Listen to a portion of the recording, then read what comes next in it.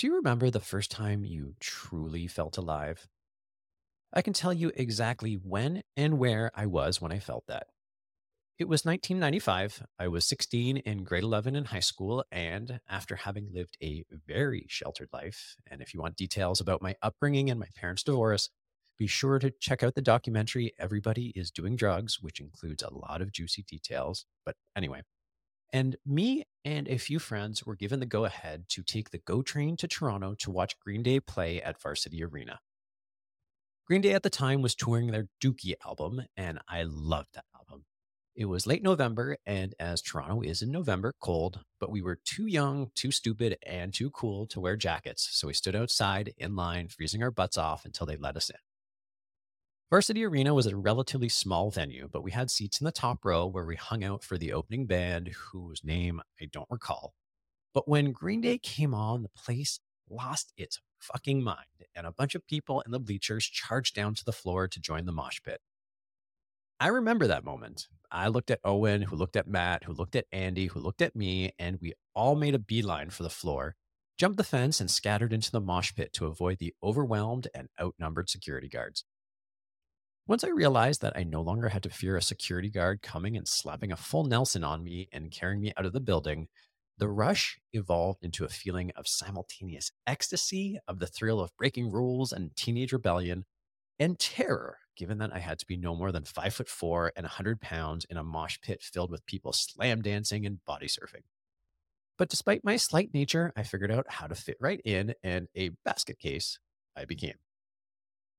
The reason I share this story with you is because as we are waiting for some of the first interviews in this podcast to be published, I thought it would be good to introduce some ideas around one way of looking at how we evolve.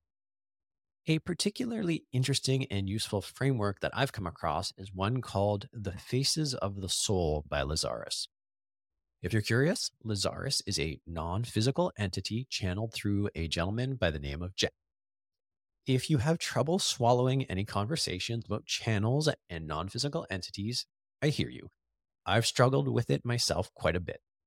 But the more I've learned and the more I've read about what Lazarus shares, the more I've come to realize that I don't really care whether it's woo woo or not. There is something to it. The faces of the soul are, according to Lazarus, 7 stages that every single person on the planet goes through. It's part of the experience of being human. The experience I described earlier with Green Day is what Lazarus would call the 3rd stage, or the eternal youth. He says, in this time of the eternal youth, in this time of fire, you reach that point of invincibility. There comes a moment of truth, often a moment of ecstasy, when you know, I am invincible. It might be for some so riddled with shame and pain for only one afternoon or just an hour early one morning before your whole family begins their dysfunction once again. But there was that one time when you felt so alive, you felt so on top of the world, you felt so powerful. It is often a time when you felt the reverie. It is often a time when you are proud of who you are, despite everything that has happened, despite the nightmares you have lived through, despite the pain that you have known. All of a sudden, you are you.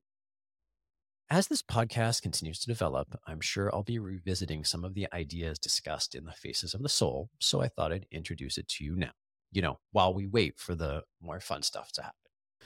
In the meantime, do you remember the first time you felt truly alive or experienced the eternal youth? If so, I'd love to hear about it. Send me an email, ronan.levy@gmail.com.